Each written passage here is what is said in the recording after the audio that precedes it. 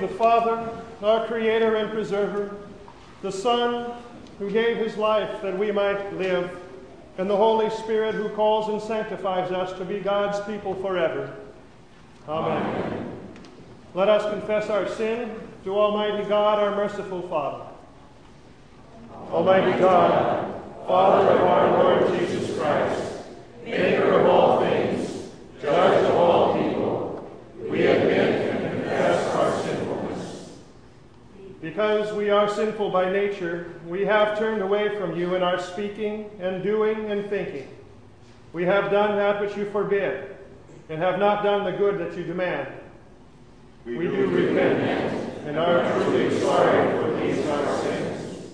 Have mercy on us, O Father, because of the atoning death of your only begotten Son. Forgive us all sin of the past and present, and with the power of the Holy Spirit, move us to serve you faithfully in the future. Set our feet on the new path of life, and build your kingdom here through our resurrected Lord Jesus Christ. Amen. Forgiveness was won for us on the cross, and is assured us by the empty tomb of our Lord Jesus Christ, in whose stead I, as a called and ordained servant of the Word, forgive you all of your sins. In the name of the Father, and of the Son, and of the Holy Spirit. Amen.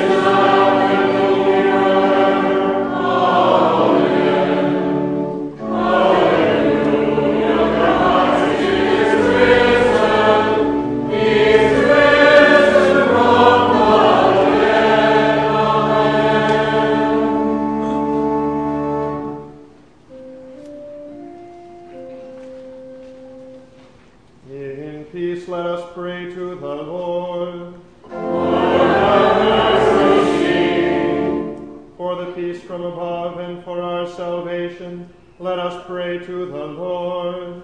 Lord, have mercy. For the peace of the whole world, for the well-being of the Church of God, and for the unity of all, let us pray to the Lord. Lord, have mercy. For this holy house, and for all who offer here their worship and praise, let us pray to the Lord. Lord, have mercy. Help, save, comfort, and defend us, gracious Lord.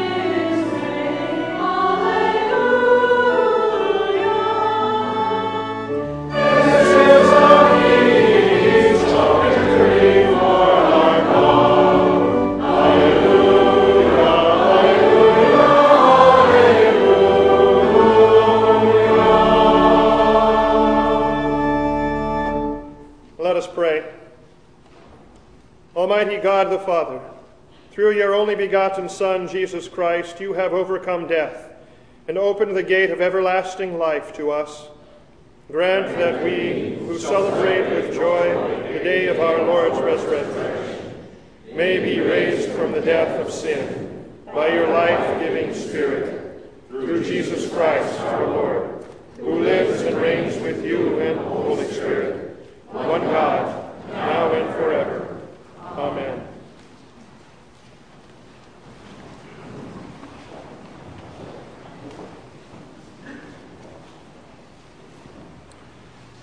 The reading of the Holy Scriptures. The Old Testament reading appointed for this, the festival of the resurrection of our Lord, is from the prophet Isaiah, the 25th chapter. On this mountain, the Lord of hosts will make for all peoples a feast of rich food, a feast of well-aged wine, of rich food full of marrow, of aged wine well refined. And he will swallow up on this mountain the covering that is cast over all peoples, the veil that is spread over all nations. He will swallow up death forever. And the Lord God will wipe away tears from all faces and the reproach of his people. He will take away from all the earth, for the Lord has spoken.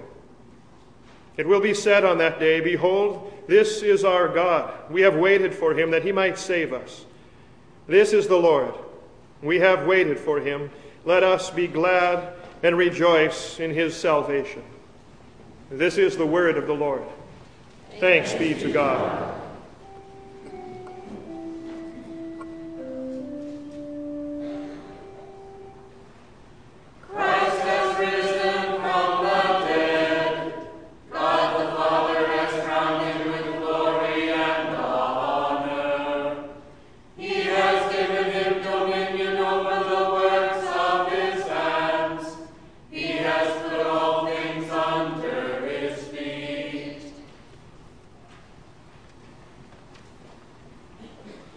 The epistle reading from St. Paul's letter to the Corinthians, the 1 Corinthians, the 15th chapter, beginning with the first verse.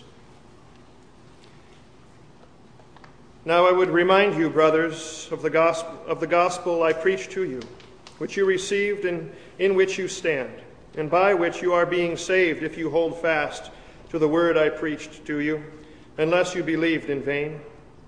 For I delivered to you as of first importance what I also received, that Christ died for our sins in accordance with the Scriptures, that he was buried, and that he was raised on the third day in accordance with the Scriptures, and that he has appeared to Cephas, then to the 12, and then he appeared to more than 500 brothers at one time, most of whom are still alive, though some have fallen asleep.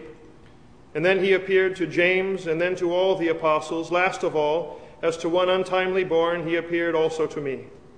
For I am the least of the apostles, unworthy to be called an apostle, because I persecuted the church of God. But by the grace of God, I am what I am. And his grace toward me was not in vain. On the contrary, I worked harder than any of them, though it was not I, but the grace of God that was with me. Whether then it was I or they, so we preached, and so you believed. This is the word of the Lord. Thanks be to God.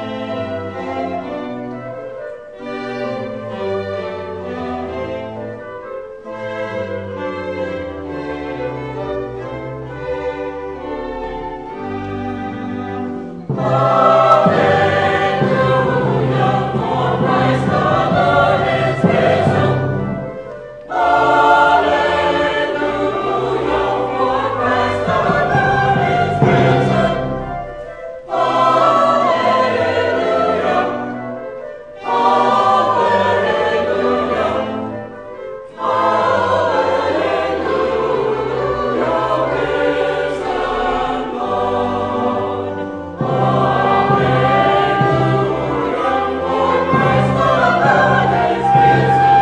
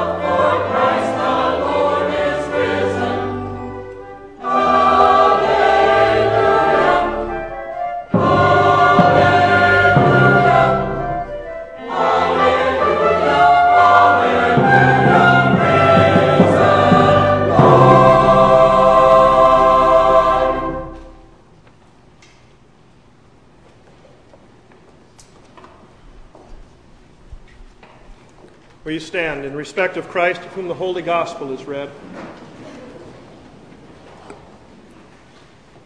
The Holy Gospel according to St. Mark, the 16th chapter. Glory to you, O Lord. When the Sabbath was past, Mary Magdalene and Mary, the mother of James, and Salome brought spices, so that they might go and anoint him.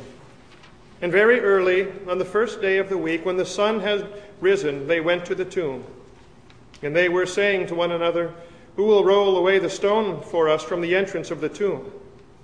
And looking up, they saw that the stone had been rolled back. It was very large. And entering the tomb, they saw a young man sitting on the right side, dressed in a white robe, and they were alarmed. And he said to them, "Do not be alarmed. You seek Jesus of Nazareth, who was crucified. He has risen. He is not here.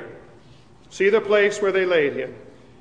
But go tell his disciples and Peter that he is going before you to Galilee. There you will see him just as he told you." And they went out and fled from the tomb, for trembling and astonishment had seized them, and they said nothing to anyone, for they were afraid. This is the gospel of our Lord. Praise to you, O Christ. Together now we confess our holy Christian faith in the words of the Nicene Creed. I believe in one God, the Father Almighty, maker of heaven and earth, and of all things visible and invisible, and in one Lord Jesus Christ, the only begotten Son of God, begotten of his Father before all worlds, God of God, light of light, very God of very God, begotten, not made, being of one substance with the Father, by whom all things were made, who for us men and for our salvation came down from heaven, and was incarnate by the Holy Spirit of the Virgin Mary, and was made man, and was crucified also for us under Pontius Pilate.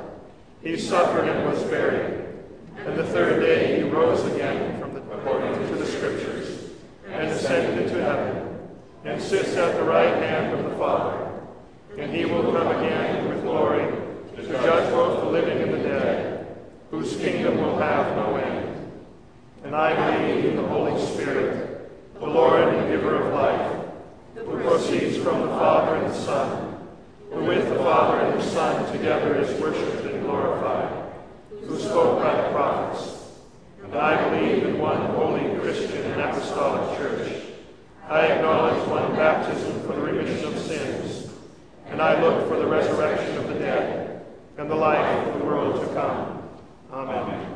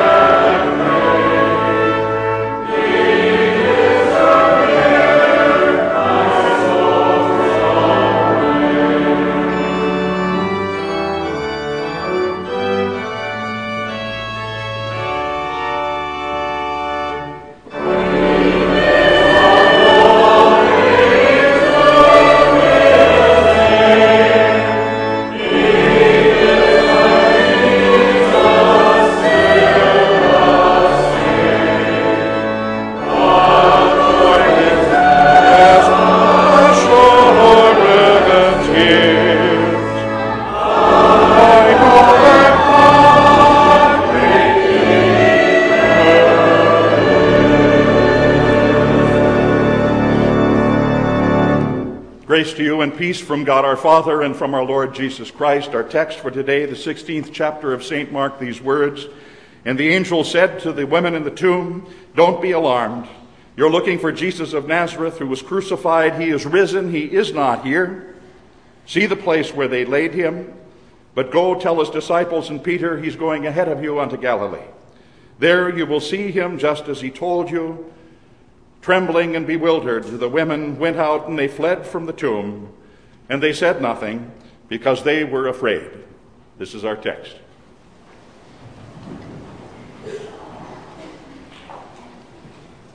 Blessed Easter morning, dear friends in our Lord Jesus Christ. The most memorable monarch of England, who is it? And I'm sure that with me, most of you would think right away, especially of that unusual king who had 6 wives and who decided that he would not put up with them all, and so he created his own church in order to deal with the conflicts that might result from it. King Henry VIII, you'll recall, even though his reign was about 25 years shorter than another monarch of England, Victoria. And were I to ask you, and who in your mind is the most memorable Prime Minister of England, you probably would say what most would, Winston Churchill, even though his time as Prime Minister was considerably shorter than that of another one in the 20th century, namely Margaret Thatcher. And it's about Margaret Thatcher that I have one of my favorite Easter anecdotes. You remember Margaret Thatcher. She was well known in political circles for being a woman of tenacity, of determination, the same sort that Winston Churchill had. She was known indeed to political friends and foes alike as being the Iron Lady. She was a lady who was in control of things. So much so that shortly after moving into the British Prime Minister's residence at 10 Downing Street in London, her husband Dennis was asked by a rather wily newsman, "Who wears the pants in these house?" To which he responded, "I do. That's after I wash them and iron them." She was a tough lady, but she was also a soft soul. In fact, before becoming a British politician, she was one of the team of British scientists who developed the process of making soft ice cream. Thank you, Lady Thatcher, because without her, we probably wouldn't have Foster's Freeze. A gentle soul in other regards as well. It was 25 years ago, this coming October, back in 1984, that at the Grand Hotel of Brighton, England, where a conference was being held at about 2 o'clock in the morning, a terrorist bomb exploded. It was intended for Thatcher, but fortunately she was spared, as were most of her cabinet members. But not so a half a dozen of her friends who had come to spend the time at that place with them. They were all killed, at least a half a dozen of them. The following Sunday morning, Margaret Thatcher went to church as she always did. But in particular, that Sunday morning was very different than previous Sunday mornings had been, as she sang the great songs of faith in the Anglican Church and sang the Anglican liturgy and listened to the sermon and saw the candles in the altar and saw the sunlight flooding through the stained glass windows upon the altar. This Iron Lady wept. She wept because suddenly, she said, everything around her had been changed by the loss of her dear friends. Even the familiar had now, in a rather odd sort of a way, become unfamiliar to her. And I know that there are many of you here who have had the same experience in your lives during the course of this past year. Many of us know from our own personal experiences with the death of a loved one the power that death has to make even the familiar suddenly seem unfamiliar. The power that it has to make the same surroundings suddenly feel so different than what they did but a week or a month or a year ago. The power that it has to suddenly strip our homes and our hearts and our lives of those who are dear to us, of those always so near to us, that now it's hard to imagine that they seem so far away from us. We know the feeling. With the passing of every year in the course of our lives. We all know it. And if we don't, we will. And we learn to know it well. We can certainly identify with Lady Thatcher at the death of her dear friends, even as we can with one of the characters in the Broadway musical entitled Les Miserables. You'll remember perhaps when this young man, seeing so many of his friends killed in an ill-fated attempt at a rebellion, sang this rather sad song. And he sang, "There's grief that can't be spoken, there's a pain that goes on and on. Empty chairs at empty tables, friends dead and gone." We've all sung that song. If not, we will. Husbands, wives, mothers, fathers, grandfathers, grandmothers, all too often, sons and daughters, good friends, gone, empty chairs at our tables. Undoubtedly, that's the sort of pain that must have grabbed the disciples. That's the kind of pain that must have gripped the women who suddenly had Jesus stripped from them by force, ripped from them so quickly, and then nailed so quickly to a Roman cross that was on a hill just outside of the city of Jerusalem, a hill called Golgotha, the place of the skull. Devastated by what they saw happen on that cross, their minds must have been confused, their confidence crushed by that tragic and horrific death of the one in whom they'd placed so many of their hopes, the one in whom they'd placed their dreams for the future. Victims of the obvious sins of other people, not just the Romans and the Jews that cried out, but victims also, they knew it, of their own sins, and somehow they knew that their own sins were inexplicably involved in the crucifixion of this one that they loved so dearly, that they loved so much. They knew it. Their sins, the sin of others, now being further complicated by circumstances that were far beyond their control, it must have all seemed so confusing to them. At first, to them, sin had undoubtedly done its worst, and their sins, it certainly seemed to them, were far bigger than the man of whom John the Baptist had said, the man on the cross of whom John the Baptist had earlier said, "Behold, the Lamb of God who takes away the sin of the world." And now it seemed not that he had taken sin away, but from their perspective as they looked at the cross, it must have seemed to them at first that sin had taken him away, and that death was holding him down. Sin does that, you know. Sin will take people away.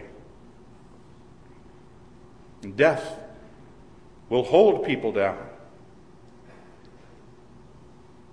Therefore, Scripture says, just as through one man sin entered into the world, and death through sin, so death has spread unto all men because all have sinned.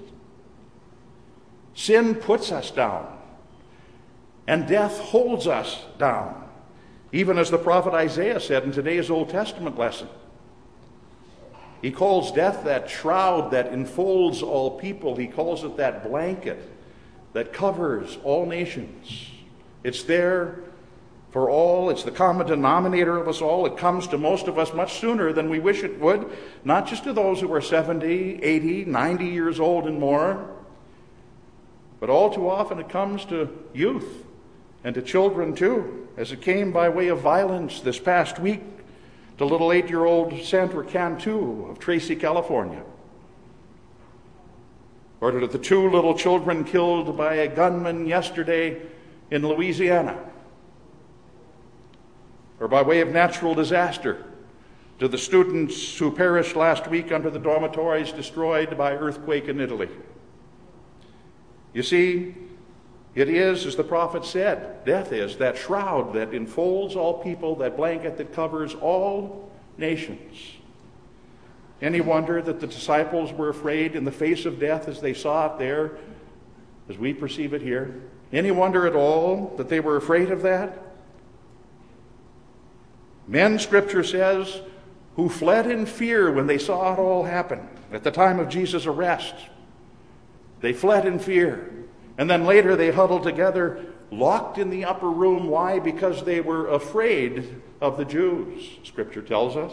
And the women, they were afraid too. There weren't any iron ladies among them. They were fearful. How many times in our text for today do we hear that the women were afraid? It says they were alarmed It then says they were trembling. It says they were bewildered. The women went out, it says, and fled from the tomb, and they said nothing to anyone because they were afraid. 5 times in a few sentences, a terrified bunch, be it men or women, frightened alike into silence. And who can blame them? Who can blame them for saying nothing unto anyone? After all, isn't it true that hatred for the king is often transferred also then to the king's couriers? And this is their king. He had a sign above his cross that read, King of the Jews. Would the violence done to him now be transferred to his couriers if they went out and brought the message of him elsewhere? They most certainly thought that the same thing might happen if they were identified as his couriers and his confessors as well. Just last week, my wife and I finished watching the first season of a television miniseries entitled The Tudors. Perhaps some of you have seen some of it. A relatively accurate presentation of the life and the times of Henry VIII. In one of its episodes where he's confronting issues with the King of France, his name was Francis I, reminded me of an anecdote that I read some years ago about a time when Henry VIII ordered one of his couriers to carry a message from him to the French king, and the message was angry, and the message was heated, and the message was threatening. Now, understandably, the courier was quite concerned. He was quite nervous about being the bearer of all of this bad and angry news, and so he gathered the strength to say to his monarch, risking a lot to be able to say it, and he went to his monarch, King Henry, and he said, Your Majesty, please bear with me, but if the King of France is angered by your message to him, he may well cut off my head. Have no fear, King Henry said. If he does, I'll cut off the heads of 100 Frenchmen in my domain. To which the courier carefully responded, So you may, Your Majesty, but of all the heads that you cut off, I'm afraid that none of them will fit upon my shoulders. And he was right. You see, the king saying, Have no fear, means nothing at all if the king doesn't have the power to back it up. To restore what the courier loses, especially if what he loses is his own life. And that's why, dear friends, of all days, this day, today, Easter, is so indispensably important to our faith and to our confession, and that's why the words first spoken by the angel of God to the women who arrived at the vacated tomb are vitally important to each and every one of us and should be in our hearts and upon our lips. Why seek ye the living among the dead? He is not here, he is risen.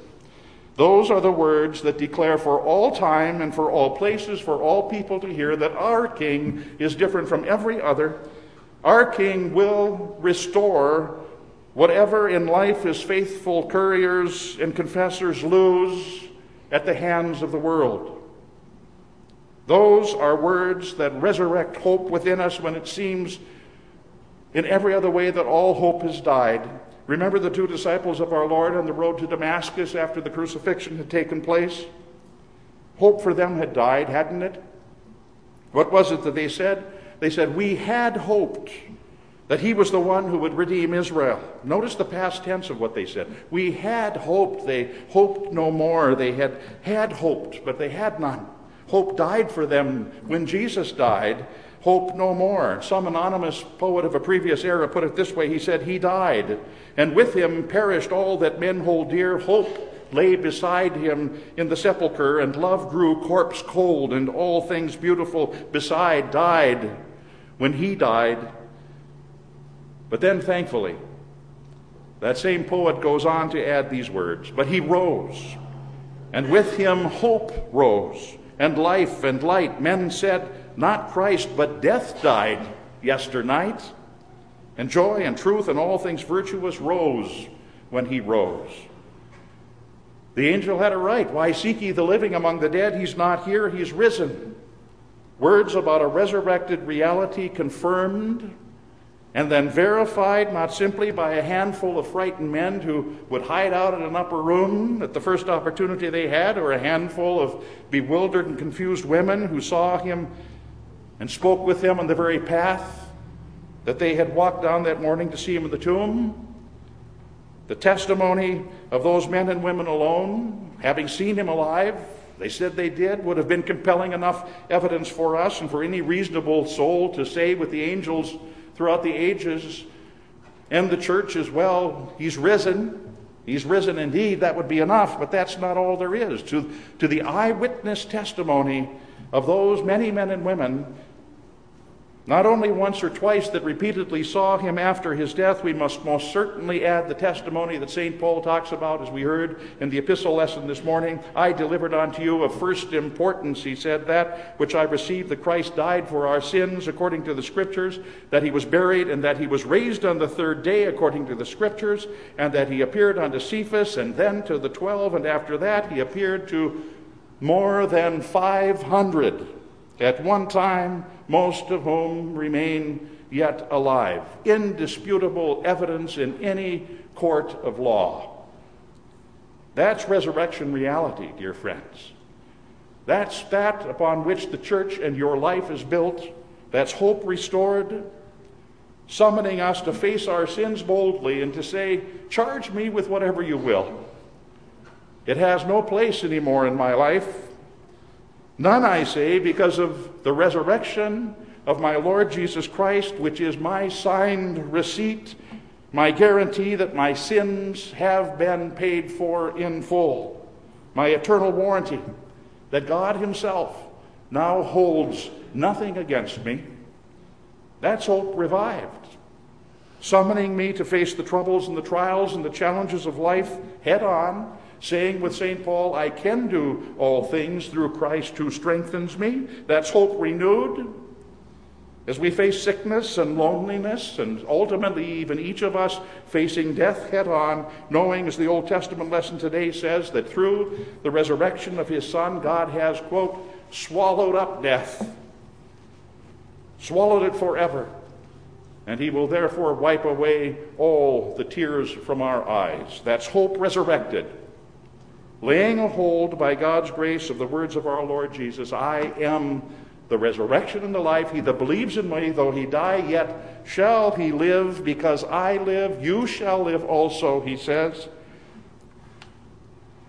The resurrection of Jesus Christ, as it lives its way out in your life and in mine and as people throughout the world, takes hell itself on. Takes hell itself on, and the opponents of Christ in our time and in our day saying, no more. Enough of this.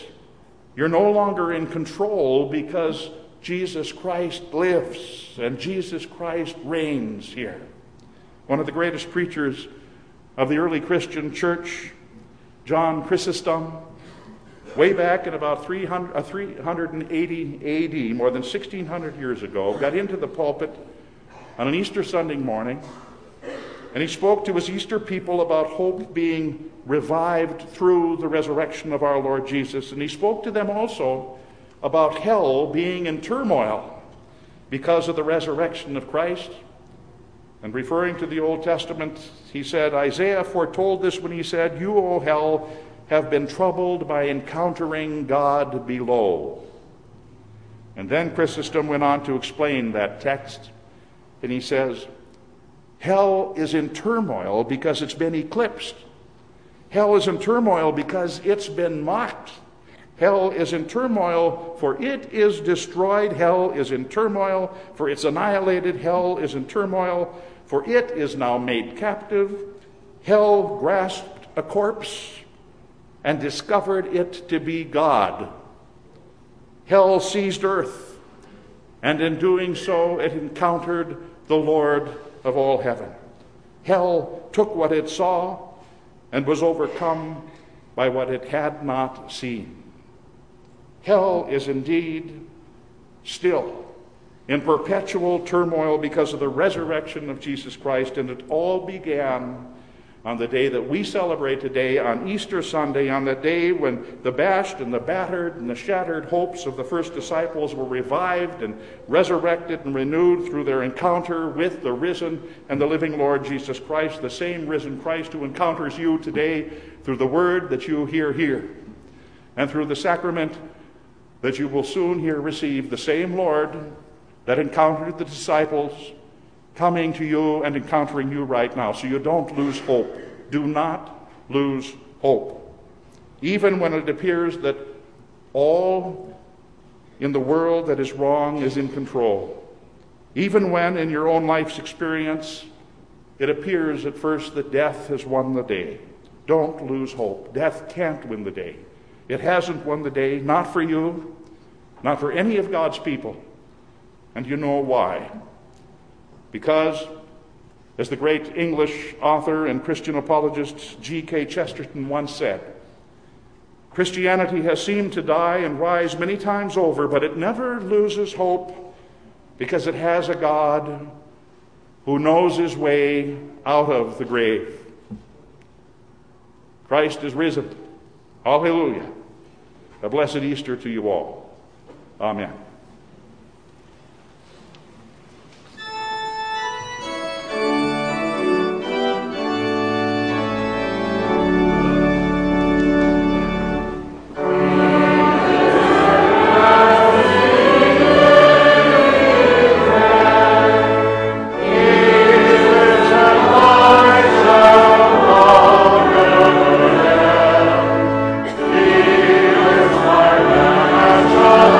Oh,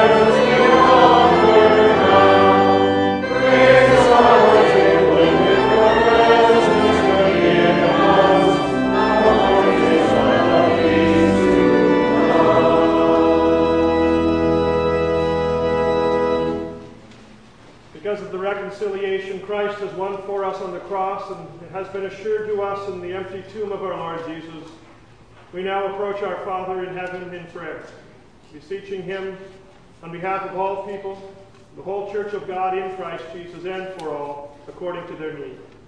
We pray.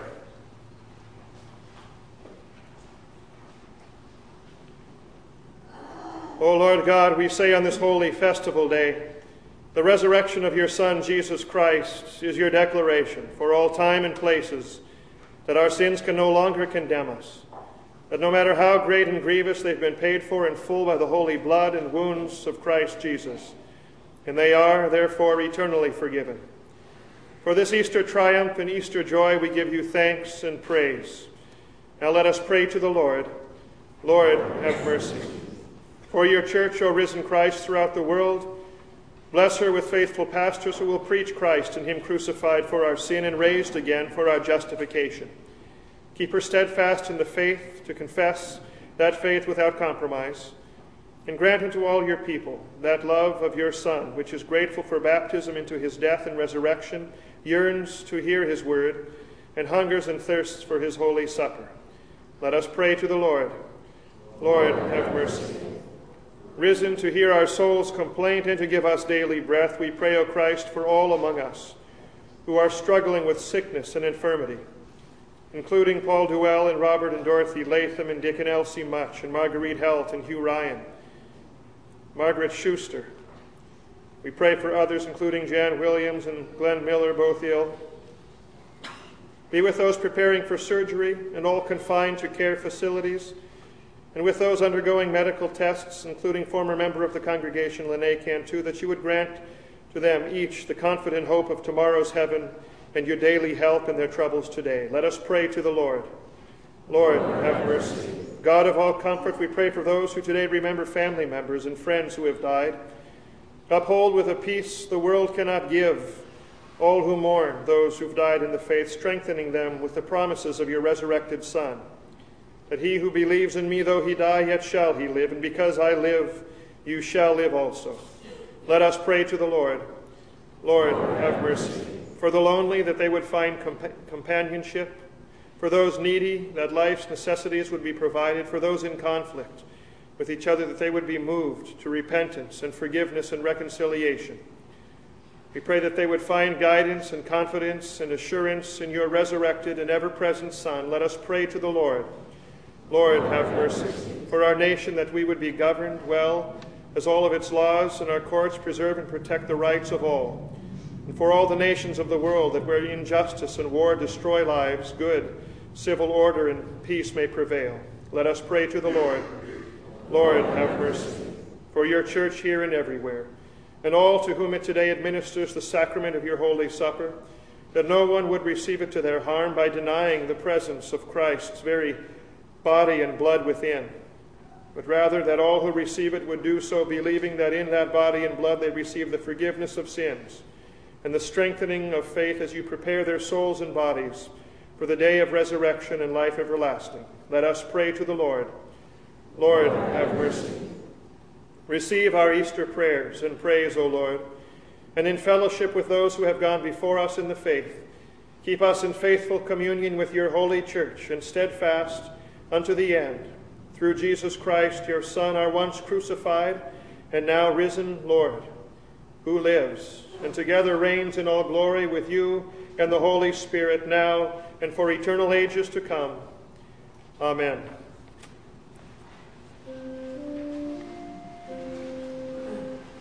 The Lord be with you. And also with you.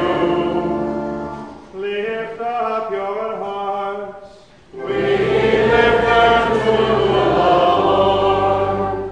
Let us give thanks to the Lord our God. It is right to give you thanks and praise. It is truly good, right, and salutary that we should at all times and in all places give thanks to you, Holy Lord, Almighty Father, everlasting God. And most especially are we bound to praise you on this day for the glorious resurrection of your Son, Jesus Christ, the very Paschal Lamb, who was sacrificed for us, and bore the sins of the world. By his dying he has destroyed death, and by his rising again he has restored to us everlasting life. Therefore, with Mary Magdalene, Peter, and John, and with all the witnesses of the resurrection, with angels and archangels, and with all the company of heaven, we laud and magnify your glorious name, evermore praising you and saying,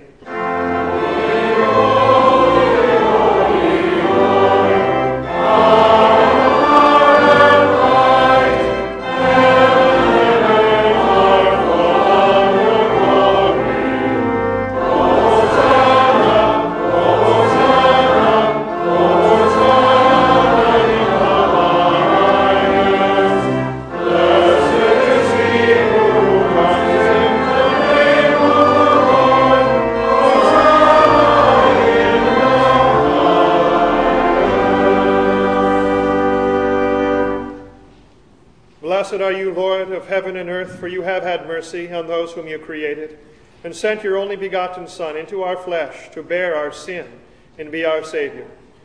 With repentant joy we receive the salvation accomplished for us by the all-availing sacrifice of his body and his blood on the cross. Gathered in the name and the remembrance of Jesus, we beg you, O Lord, to forgive, renew, and strengthen us with your word and spirit. Grant us faithfully to eat his body and drink his blood, as he bids us do in his own testament. Gather us together, we pray, from the ends of the earth to celebrate with all the faithful the marriage feast of the Lamb in his kingdom, which has no end. Graciously receive our prayers. Deliver and preserve us. To you alone, O Father, be all glory, honor, and worship, with the Son and the Holy Spirit, one God, now and forever. Amen. Our Father, who art in heaven, hallowed be thy name. Thy kingdom come, thy will be done, on earth as it is in heaven.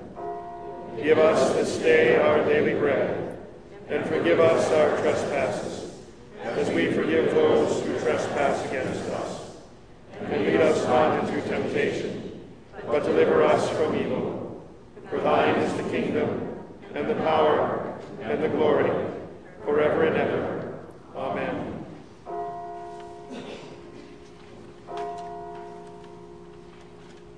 Our Lord Jesus Christ, on the night when he was betrayed, took bread. And when he had given thanks, he broke it and gave it to the disciples, and said, "Take, eat, this is my body, which is given for you. This do in remembrance of me." In the same way also he took the cup after supper, and when he had given thanks, he gave it to them, saying, "Drink of it, all of you. This cup is the New Testament in my blood, which is shed for you for the forgiveness of sins. This do as often as you drink it in remembrance of me."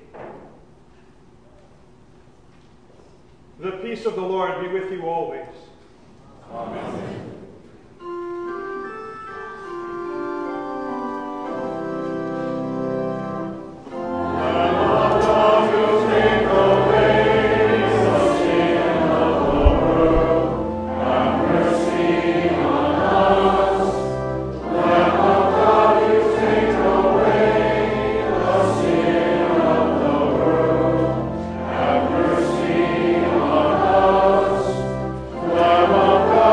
Take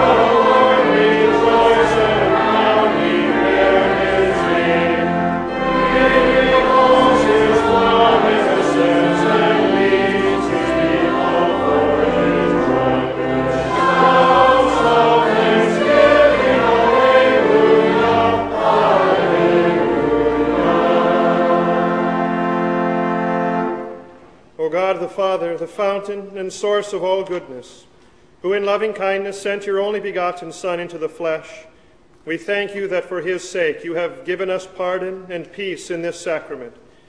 And we ask you not to forsake your children, but always to rule our hearts and minds by your Holy Spirit, that we may be enabled constantly to serve you.